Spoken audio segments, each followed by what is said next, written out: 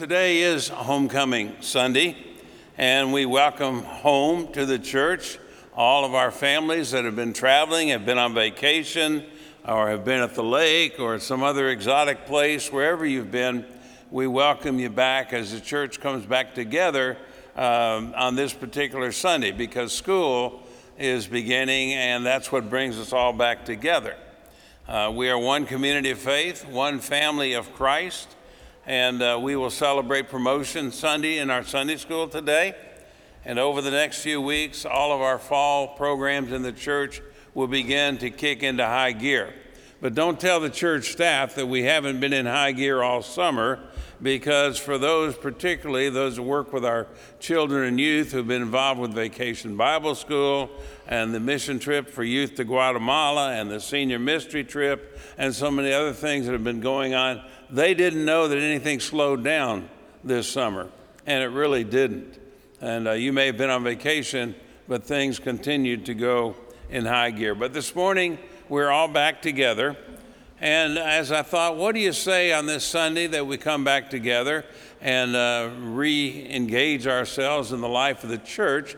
I don't know of anything better to do than to think a moment about why this is so important, why being actively involved in the life of the church is so important. And I thought about, over my 72 years of life, what lessons have I learned about life that are most important, that make all the difference in the world? And I realize they all come through our faith, and my faith has come through the life of the church. And so I want to share these lessons that I've learned about how to live life to the fullness. And I hope that as I share them, my prayer is that all these beautiful children that we have seen here this morning, that we're so blessed with in this church to have, that they will learn these same important lessons through the church, but more than that, through you, their families, their parents, and their grandparents.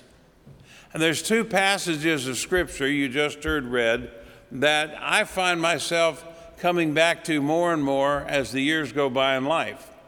The first passage is John 10:10, where Jesus said, "I have come that you might have life and have it in all its fullness." Now, we all have life when we're born into this world, but how many of us really live life in all of its fullness? There's a huge difference there. Somebody once said most people just exist. Only the ones that learn what life is all about really live. And the second passage is found in James chapter 4, verse 14, where it says, what does it mean to have life in all its fullness? And James says one of the things is to learn how to live each day to the fullest. Don't wait thinking when this happens, when that happens down the road, but realize today is the day that we have to live life to the fullest.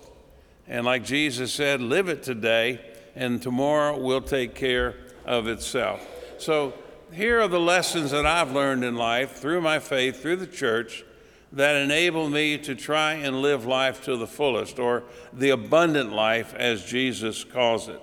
The first thing is what Scott Peck says in the beginning of his book, The Road Less Traveled, is that life is full of trouble. And anybody that thinks otherwise is just kidding yourself. Sickness, sorrow, hardship, financial troubles, injuries, accidents, aches and pains, disappointment, frustrations of all sorts happen to all of us. And becoming a Christian does not guarantee you freedom from trouble in life. A lot of people get the mistaken idea that once they say, I believe in Jesus, all my problems will go away. That's not true. But what it does guarantee you is that when you face those hardships or troubles in life, as we all will, as our families will, as our children will, that there is help available for coping and overcoming those troubles, to learn how to grow and become better people because of those troubles in life than if we didn't have them. If you think about it, a trouble-free life to me would be rather boring. It's like an old Arab proverb that says, all sunshine makes a Sahara. And if you read the New Testament letter of James and the first verse in there, he says, "Is your life full of trouble? Then be happy." Was he crazy? What was he thinking when he said that? He was thinking through the heart of faith, because he goes on to say, "Because when the way is rough, your patience will have a chance to grow. So let it grow. Don't try to squirm out of your troubles. For when your patience is in full bloom, you will be ready for anything, strong in character, full and complete. But it all depends upon your attitude and how you look at your challenges. And your attitude in life depends upon your faith." I have seen people face the same situations in life, and one person has a positive attitude and does well. Another person has a negative attitude and doesn't do so well. So the second thing that I hope we teach these beautiful children through this church and through our families is that what helps you live life to the fullest depends upon your attitude in life and what happens in life. The smartest people in this world are not those with the best education or the most money or even the most successful by worldly standards. But the smartest people in this world are the people who have the best attitude in life. And attitude is a choice. You choose what your attitude is going to be. Nobody gives it to you. Life does not impose it upon you, whether good things or bad things happen, but you choose what your attitude will be. And I'm sure if you've been here and heard me before, you've heard me say there's a big difference between the person who gets up in the morning and says, "Good morning, Lord," and others who say, "Good Lord, morning." Which might you be? Attitude makes all the difference between success and failure in life. And I always have loved a story that I heard John Maxwell tell the first time I heard it, about a little boy by the name of Jeb. And every morning when Jeb was growing up, his mother would come to his room at 5:30 in the morning and wake him up and say, "Jeb, it's going to be a great day." But that wasn't what he wanted to hear, particularly at that time in the morning. It was his job every day to go outside and to get coal to come in and start the fire that heated the house. And he hated it. One particularly cold day, when his mother came into his room and said, "It's going to be a great day," Jeb sort of snapped.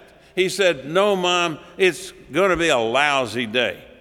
I'm tired, I'm cold, I don't want to get up and go get the coal. It's a crummy day." "Well, sweetheart," said his mother, "I didn't know you felt that way. Why don't you just go back to bed and get a little more sleep?" Jeb thought he had hit pay dirt. "Why didn't I think of this before?" he thought to himself. Jeb woke up about 2 hours later. The house was warm. He could smell breakfast cooking. He rolled out of bed, put on his clothes. He went to the kitchen. He said, "Boy, am I hungry. I'm all rested up. Breakfast is cooked. This is just great." "Sweetheart," his mother said, "you don't get any food today. Remember how you said it's going to be a terrible day? Well, as your mother, I'm going to do my best to make sure that you have that terrible day. You go back to your bedroom, you stay there all day, you're not allowed to come out, and you're not going to eat anything. I'll see you tomorrow at 5:30. Well, Jeb walked dejectedly back to his room. He got into bed.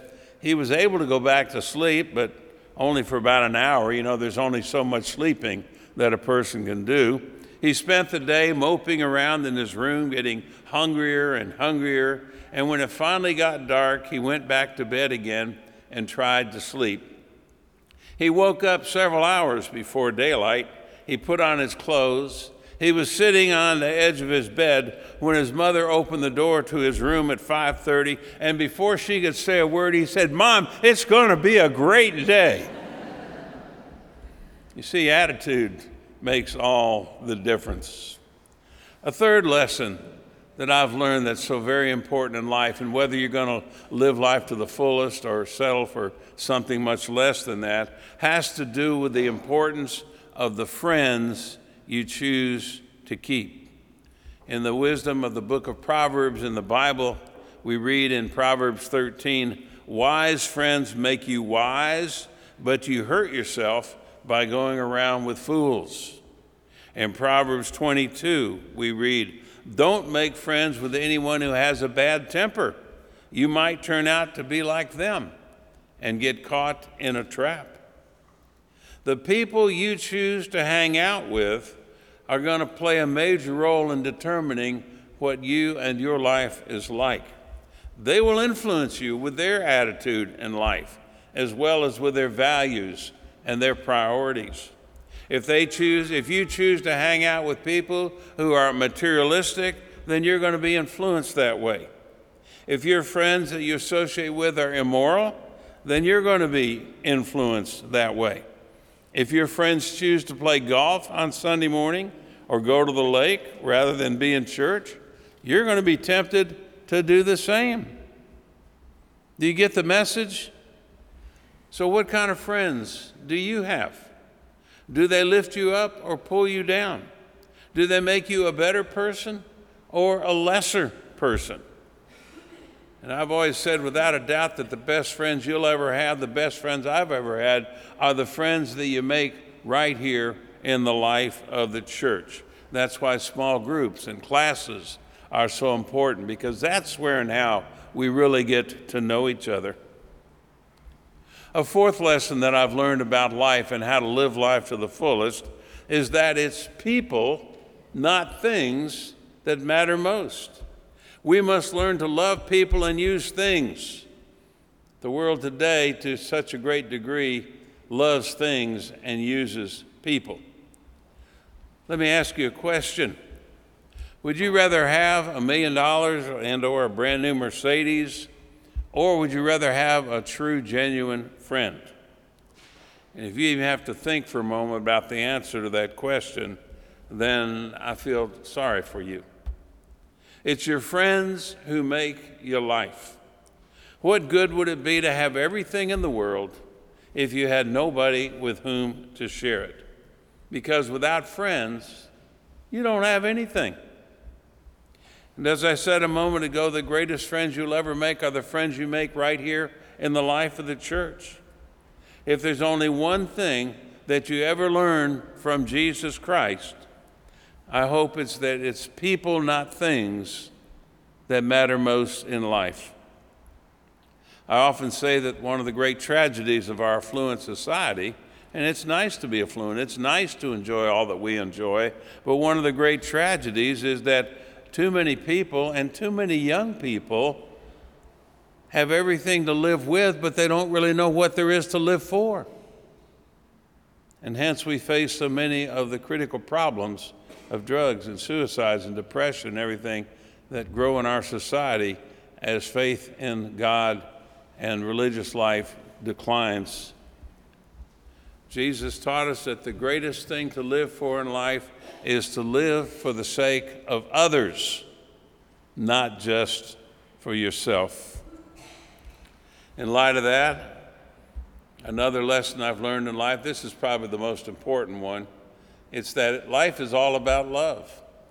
When people ask me, why are we here? What is the meaning of life?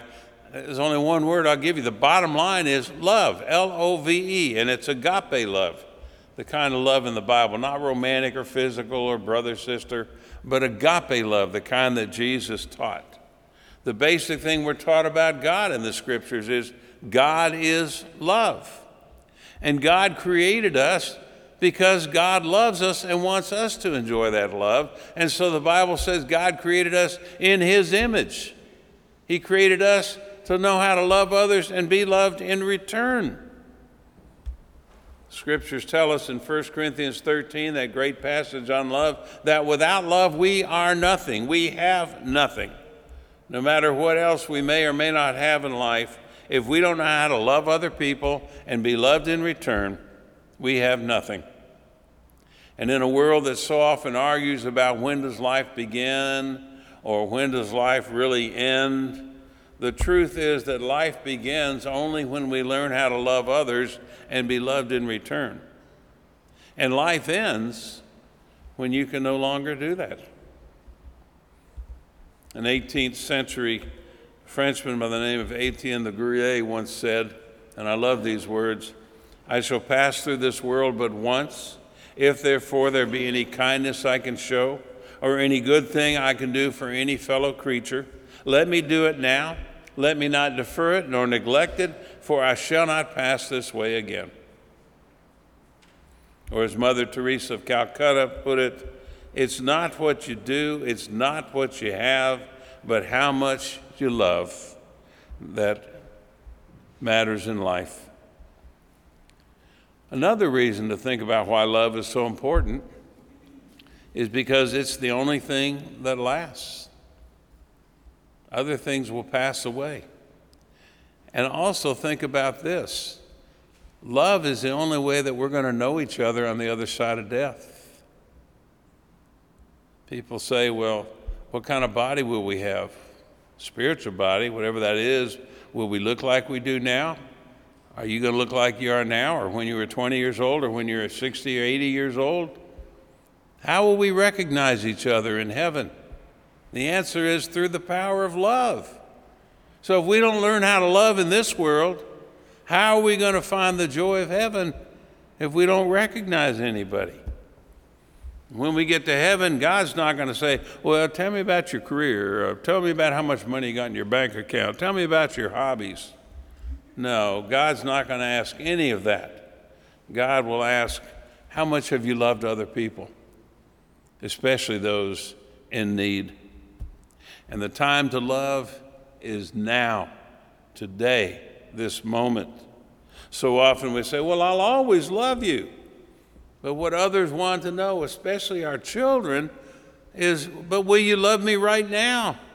Today is the time that counts. So if you're really going to be a loving person, do it now, because tomorrow just might be too late. And this brings me to the last thought that I want to share with you about life and how to live life to the fullest. And again, I have clearly learned this one through my Christian faith, because you read about it in Philippians chapter 4, where it says, learn to be content no matter what's going on in life. Learn to be content no matter how much or how little you have. Learn to be at peace, whether good things or bad things are happening. Learn to be relaxed, whether you're under stress or not, whether things are going well or whether they're difficult. In other words, learn to live each moment to the fullest. Savor every moment that you're alive and breathing. Savor every person that you come into contact with. Too many people we know get hung up on the past and memories of the past, whether they're good memories or bad memories. Too many other people get hung up on the future, looking forward when something wonderful is finally going to happen, or afraid of the future because they think something bad is going to happen. But the happiest people in life, the most joyous people, are those who live each present moment to the fullest, no matter what's going on. And the only way you can do that, there's only one way you can do that, and that is to truly know and experience God in your life through Jesus Christ, because only He can give you the peace that the world will never be able to give you. So life in this world is fleeting very fast, especially in the face of eternity. The older we get, the more fleeting we know it's going. But life in this world is a preparation for eternity. And if you can't learn to be happy or content or at peace or how to love others now, how are you ever going to hope to do it in the future? This life is too short, too precious to waste a single moment of it. So laugh often, love deeply, keep learning, keep growing, cherish your health, don't take guilt trips. When tears come, let them flow and then move on. Cherish your friends And let the people you love the most know it every day that you're with them. Remember this, life is not measured by the number of breaths we take, but by the moments that take our breath away. So this is what I've learned. This is what my faith has taught me. This is why the older I get, the more important I realize church is. And I hope that through this church and through you, their families, and the family of the church, our children, our grandchildren will learn this. But they won't unless we learn it first. This is what I've learned in life. I wonder what you've learned.